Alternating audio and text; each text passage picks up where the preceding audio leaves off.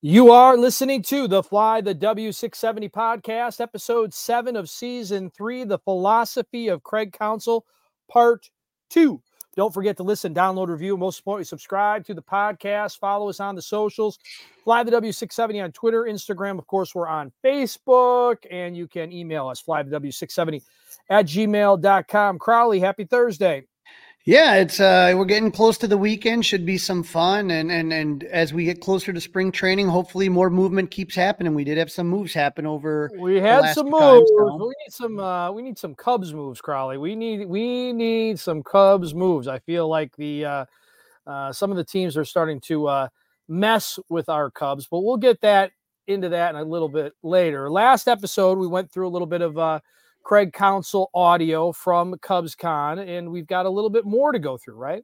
Yeah, we talked last time about, Counsell getting acclimated to the Cubs, how he plans to work on young players, those type of things. But I thought, with what we have this week, it really is kind of going into the nuts and bolts of day-to-day managing, which kind of excites me, because I know he really doesn't like, being called a tactician, and, he put the big emphasis on clubhouse culture. But I really kind of loved hearing what he had to say, and it got me even more excited. Now, one of the good things, Dustin, about having Craig Counsell as manager of the Cubs is he is absolutely familiar with the rest of the NL Central teams, right? He knows the players, he knows the managers, especially in Milwaukee, right? And so I think that's going to be an advantage. He doesn't have to learn a new league, a new team, obviously his own team, but he knows all the other teams in the division. So I think it's going to be easy for him to make the transition. But he talked a little bit about the NL Central, and, last year was up for grabs. And, you think that this year, unless somebody does something really big, that it'll be the same this year. I saw Jed made a comment last night that the offseason's in the 4th or 5th inning. I thought that was interesting. And I was like, that's good news, actually. But he's right. I mean, he's right. There's not a game until, April 1st, right? That counts on the record. So there is a lot of time in this thing. The divisions are always there's you can clearly see there's 4 teams that are really in it. And then Pittsburgh's got so many young players that and this is kind of what we were just talking about, when you have a lot of young players, even Cincinnati got incredible contributions from the young players last year that made them an exciting team. Pittsburgh could get those contributions and then be a really exciting team. So that's where a lot of the teams are. St. Louis has really kind of rebuilt their team, added a ton of pitching, which is going to make them formidable. They have, some stalwarts in the middle of their lineup that always make that are scary people to face, and you plan around and don't look forward to facing. So right now, how I see the division is really wide open. I don't know if you could I think there's going to be a lot of. By the time we get to the end of the off season, I really think there's going to be a lot of teams can win this division, and that's good. That's fun, and that's a challenge for us, and that's how we should see it. So I got a question for you, Dustin. As of today, January 25th, I'm getting ahead of myself. Let's not get to February. You scared me. We're January 25th. Wait a minute. What did I miss? What did I miss? Crowley's calendar is a little ahead of mine. Who do you have? How would you see the division, the NL Central, playing out? Who's first? Who's second? Who's third? Speaking today. Ooh, I think it's real tight. I mean, I think you could literally, I know this is not the answer you're looking for and the listeners aren't looking for. While I'm disappointed where the Cubs are right now, I think you could take the 4 teams, put it in a cup. You're familiar with the game Ship Captain Crew? Yes. Okay. You could take a Cub die, a Cardinal die, a Brewer die, and a Pittsburgh die, and you could roll them out. And I think any day, I think they're all equal right now. They're all just okay. Pirates did some stuff that we're going to talk about that, they have spent some money. I think all the teams in the division are just okay right now. I don't think there is a clear cut top of the heap I mean, if Craig Counsell is as important as the Cubs are hoping he is, the Brewers should not be on top of this division, despite some of the signings that have happened since we last were podcasting together. I don't really like what the Cardinals have done. I don't like the pitchers that they have bought. I like and respect a couple of the moves that the Pirates made, but they're still the Pirates until they're not the Pirates. And the Reds, don't forget about the Reds. Like, they were getting better, but did they take a couple steps back? Because they really haven't done a whole heck of a lot. So I think it's just a bunch of right now in the division. You? I'm going to go Reds 1, Cubs 2, Brewers 3, Cardinals 4, Pirates 5 as of today. Well, now, why Reds 1? They have been a team that has had some of the top prospects, top farm system, and a lot of those guys graduated. I think they got a lot of experience. I just feel like they're the best team. They're the team to beat for me right now. Okay. I would say that the Cubs, if they're not like I said, I'm not disagreeing with you. Just like no way, Crowley, you are wrong. I see a lot of I see this right now. I think these teams are just super tight. I mean, they're just right on top of each other. I don't see clear separation. I mean, maybe Reds and Pirates, but even then, what would 3 games? 4 games? I think it's not like close. It's not 5 or 6. It's not a 2-game lead or anything like that.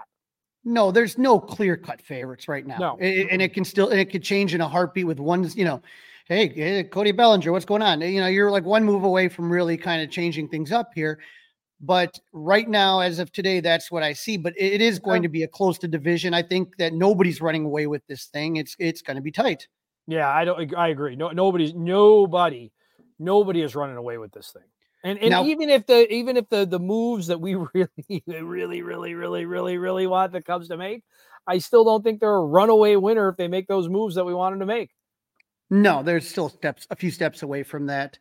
And so obviously, like you mentioned, the manager, Craig, what difference he's going to make. He was asked about the contract and managing in a big market and how that would affect him. Counsell signed a 5-year, $40 million contract, making him the highest paid manager in baseball.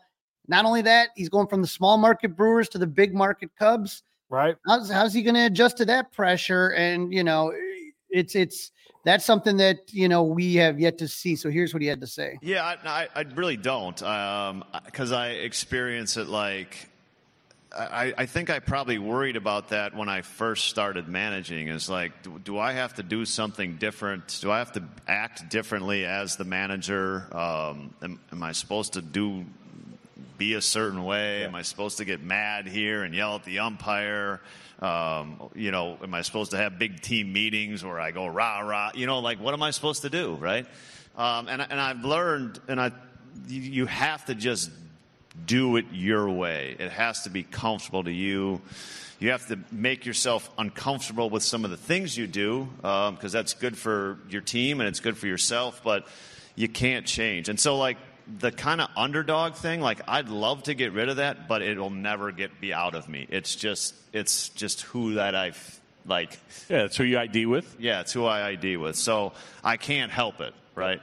And in my own way, that'll become part of this team, right? Because it's just how I have always processed it, and it's how my life in professional baseball has been for the last 35 years. So that's just how it is. And then you just got to do it your way. I know all the, I'm quite aware of what has happened, and this position that I'm in. Grateful for it, but almost makes me feel like, oh, nobody thinks I can do it now. That's how I process it. You don't think I can do this? Yeah. You don't think I can do it? Watch. I get you. That, Dustin, is the competitive spirit. And a guy like Craig Counsell, he wasn't the best player on any team he ever was on. You know what I mean? He had to fight and struggle and probably had doubters every step of the way. And yet here he is. Mm-hmm. Yeah. I mean, I now that he's on the right side of the rivalry, if you will, I like the tough talk. I like the confident talk. as Jack Pollinance used to say, confidence is sexy, don't you think?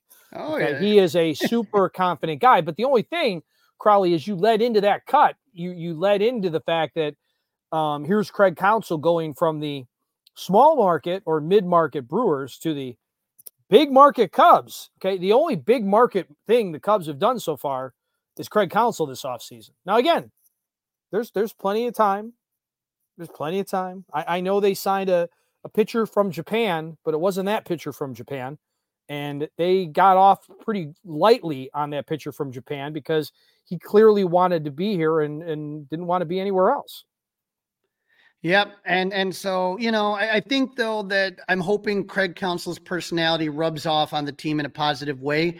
I think David Ross's personality rubbed off on the team in a positive way, to be honest with you. I think that, he's kind of a grinder and a guy that, demands accountability. And I think that's the way the Cubs played last year. I think it's just going to be one step further this year. I do think that Counsell will make a difference. And there are wins that the Cubs left on the table that I think that Counsell would get that Ross did not.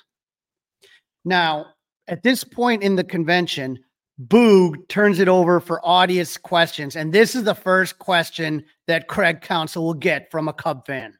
Start with some questions, and we will start. Oh, to the left. Hey, there he is. Crawley's going to start it off. Go ahead.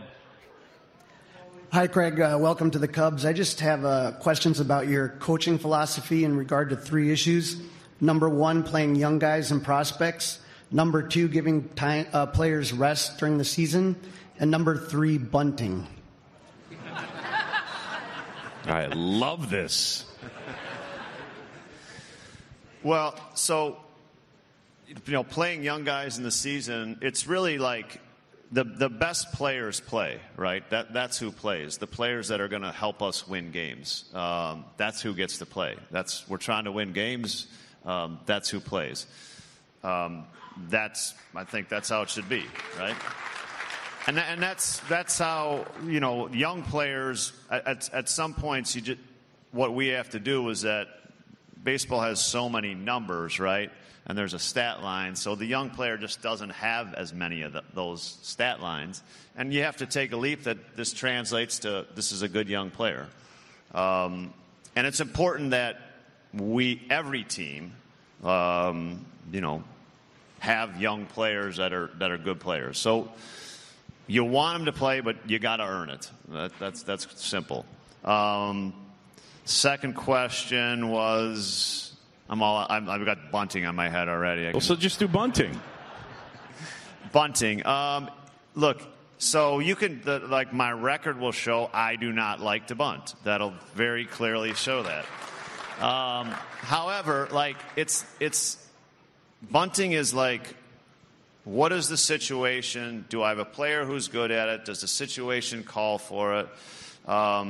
And then if it does and it makes sense, we do it. In general, bunting is the one thing that I always like to explain to fans is that bunting is much harder than people think. And it is not a guaranteed successful play as much as we'd like it to be.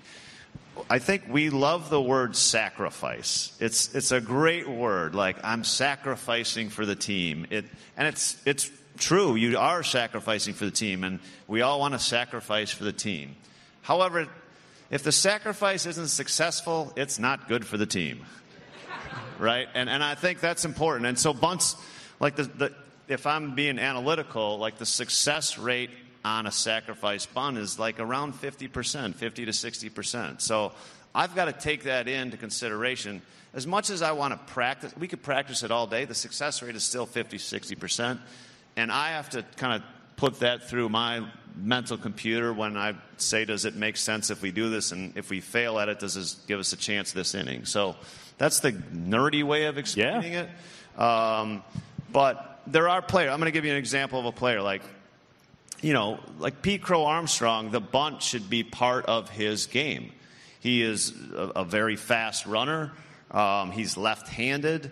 It can be a real weapon for him to be an effective bunter. So there's players that absolutely the bunt makes sense, but using the right players to do it, I think is really important.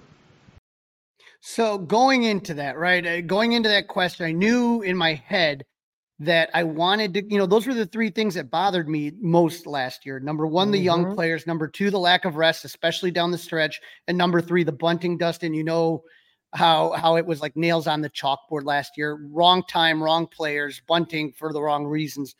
When you talk about young players, you remember Nelson Velasquez hits a grand slam in April, and then they don't play him for the next like 3 weeks. Yep. And then same thing happens in September. You got Talkman running out of gas, and Alexander Canario hits a grand slam, had 6 RBIs in a game, and they don't play him again for like a next week or two. What he kind of mentioned was the fact is that sometimes baseball becomes so analytical. What am I going to do here? What am I going to do there? And when you have those young players, like Craig mentioned, there is no stat line. You don't have numbers, so maybe you shy away from them because you don't know the success rate Alexander Canario is going to have against said pitcher. But like Craig said, sometimes you got to believe that that's a good player and give him a shot. If a guy drives in 6 runs on Wednesday, I want him in the lineup on Thursday. That's about as simple as I can put it. Yeah, I mean, play the hot hand. He said we're going to put the guys in that give us, the Cubs, the best opportunity to win the ball game. And that's all you can ask for. Now, the other thing is with the bunting is that, he just said, I'm not a big bunter. And there was just so many times last year where David Ross would just bunt for the dumbest reason. And I know kind of with some old school baseball fans, everybody should know how to bunt. That's not realistic. I'm sorry. First of all, most of the guys, almost all the guys in the major leagues, they were the best player possibly in the team, the region, the state. You think a coach ever tells Patrick Wisdom back in the day, hey, bunt here? No, every high school coach. But I think here's one little pushback I'd give. And you're saying you're talking facts, Crowley, okay? But when they did go to when the shift was the shift, and the shift was obnoxious, and I'm glad the shift has basically been outlawed except for the tinkering of it, right? Those that try to, push the rules as much as possible. At that point, when the shift was in existence, they should have practiced bunting a whole lot more because there were so many opportunities for guys who had that shift on them to just get on base with an easy bunt. And they weren't taking advantage of that. And I think that was dumb. I guess my pushback would be, again, those guys never learned how to bunt, and then you're going to ask them to do it at the highest spring training, off season. There's time to do that. They got time. But here's what I'm going to tell you, Dustin, on that. There's no way you can train for when you're in a batter's box against a top-notch major league pitcher. These pitchers now are throwing harder and with more spin than ever before. It's not as simple as just saying, practice a bunt. Like you can put on a batting machine and just kind of lay down bunts. That's great. That's not the same as being in the box. I agree. Some guy throwing 98 miles per hour at your hands. It's not the same. You're right. I mean, listen, we can, it's a small little thing. And now it doesn't matter because the shift is outlawed. So now I'm with you 100%. So no more bunt. And we heard Jed. I mean, Jed, end of the season interview, right? I think it was with Mully and Haw, kind of without saying he was disappointed in David Ross about the bunting. Said he was disappointed in David Ross with the bunting. Right. I remember there's a game, I think it was Patrick Wisdom was up to bat, and it was like the 7th inning or something like that. You can't give away outs like that, especially with a guy that doesn't know how to bunt really well. It's not and that's the other part. What did you just say? He doesn't bunt really well. No. You can't give up the outs. Can't give up the outs like that. I think that's important. The one thing though that he mentioned that kind of raised some eyebrows is having P. Crow Armstrong be out of that game. And then again, you're thinking, what do you got with PCA? You got a left-hander, so you're going to be right going down that line, right? And he is fast as lightning. And so, I know PCA is a guy that, likes to hit for power and stuff like that, but he also strikes out a lot. The bunt could be a very big part of his game and could make his defense. If you listened to Jeffrey when he was from Baseball Perspective, his defense alone is going to make him worth being on a major league roster.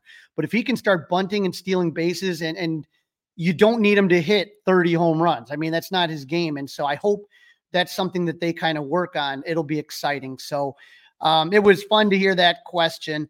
Now, Dustin, the next thing that he talked about is lineup construction, which was another point of contention for Cub fans with David. Here's how he replied to that. Yeah. So, I mean, like, probably general philosophy is just let the best hitters hit the most. That would be the general philosophy. And then I think, you have to sprinkle in, like, as we get later in the game, teams use bullpens and matchups become, like, trying not to make it too easy for another team's manager to put a reliever in the bullpen that kind of run through with matchups. So that means spacing some left-handers and right-handers out. But that would be like the simple way I look at it. And I think we in general probably get pretty caught up in lineups. It's probably more important like who plays than like what the actual lineup is. But lineups are fun, and they're a fun thing to talk about. They're a fun thing to look at, and I probably spend too much time looking at them. I probably spend too much time worrying about them, to be honest with you. Have you written a lineup down or like messed around with it? I was gonna, but then Jed Hoyer said it was the fourth inning, so I didn't have to. Love it. It's good enough. Hey, no, but of course, yeah. You think about it for sure. I asked all the coaches to do it. Did you really? I did, yeah. And to give it to you? Yeah. And I did that just as an exercise to kind of see what they were thinking. Yep. And it was interesting. And I wanted to get I wanted to like learn something like what do people within the organization think about players that maybe I haven't thought about. Wasn't that fascinating? Love it. Absolutely. Absolutely love it. I love the idea of asking his coaching staff to write out a lineup. I think that's an excellent way of doing things. Right. Like, what do you think of these players? If you were in charge, how would you do it? And it's not saying I'm going to take your ideas, but hey, maybe there's something that I'm missing that you see. Like, again, if you're talking about, Dustin Kelly, the hitting coach, or you're talking about John Maley, who knows a lot of these guys anyway. It's an interesting thing. Now, he did not ask Tommy Hotovy. He did say that. He did ask Tommy Hotovy about the pitching rotation, but I thought it was brilliant. And how many times, Dustin, did we ask, please, for the love of God, put Cody Bellinger batting third? Like, to the point where I was turning blue in the face. I just could not stand to see that. But if you were able to ask that question of Cody Bellinger, like, is that something that you shied away from? Is that something that you and David Ross ever even talked about? Right. My guess would the answer to be that would be no. And I just think which part? I don't think that they ever talked about it. I don't think they ever talked about it. I think that Cody Bellinger is an MVP, a rookie of the year. I don't think he has any problem batting third. Here's the thing. Have your best guys getting the most at bats. I like having your best hitter batting third so that he has as many at bats as he can, especially with a couple guys on base. That ideally to me is the way that you do it. And it just felt to me like I thought that David Ross was being stubborn with Ian Happ. That's my opinion. All right. I'm down with that. I like that take. So we got one more on Craig, right? Well, we got the pitcher's innings. He kind of talked about pitching, and it was interesting because this is just a whole new world than when we grew up, even, right. And what you expect out of pitchers. And there was a funny fan named Marcia who was upset about when you pull a pitcher and all that stuff. And it's interesting to kind of listen to him say what he had to say. So wants the starter, I think, like you want them to pitch well as long as they can. It's helpful for the next game. It's helpful for the relievers to get them rest. Lots of decisions really are made on like one of the things, the hard parts, even for me, is like we're making a lot of decisions like based on trying to keep players healthy and productive for a full season. And we don't know if there's no data behind it's hard to get like hard and fast like numbers behind that. So, sometimes when we're taking a pitcher out, I might not say it too, but it's just time for him to be done with the game. He's tired. We're not going to tell everybody that he was tired, but he's done. And it's also about him. He has to pitch in 4 more days and be good the next 4 days. And he also has to make 20 more starts for the season. And making sure that he can do that is more important than the next inning, right? Like it is. Like we have to trust the reliever will get those 3 outs, and that we've kept this guy healthy for the next 20 starts is going to lead to more Cubs wins. Again, I thought that he was 100% honest on that. That was a brutally honest answer. Very honest, very honest. I mean, and again, this is another reason why you, as an organization, decide to pay somebody the kind of money that they're paying him, because they believe that he's got a pulse. He's got his finger on the button, and he knows exactly when to, hold them and when to fold them, if you will. Right. And sometimes, you know what? You have to do your job as a reliever. Yeah, maybe one guy was cruising. Maybe you could have gotten another inning out of the starter. But Craig is playing the long game. We need these guys to pitch. I mean, you saw what happened when Stroman was down after the first half. I mean, if all of a sudden a guy goes one more inning than he should and he kind of gets injured or he gets beat around the next start, you got to be able to turn it over to your bullpen. And those guys have to do their job. They have to get those 3 outs that they're supposed to get, or however many. And if they don't, then that's on the bullpen. And you can't sit there and say, well, you should have kept them in one more inning. Again, he has to try to get them healthy through a season. You want to know what makes a team win is having health. A lot of times, it really is who can stay healthiest the longest. Big part of it. Yep. You got to have talent. But at the same time, if that talent gets injured, healthy talent. And then this is Craig on the bullpen. I think bullpens in spring training, it's interesting. Like, I will tell you that, like, I don't know what, by the end of spring training, we'll have probably 8 to 9 players in our bullpen. Like, to tell you that I will have figured out their roles for the season, I will not. Like, and I will, whatever I tell the media like the last week of spring training about their roles, I'll probably be wrong. I won't get it right.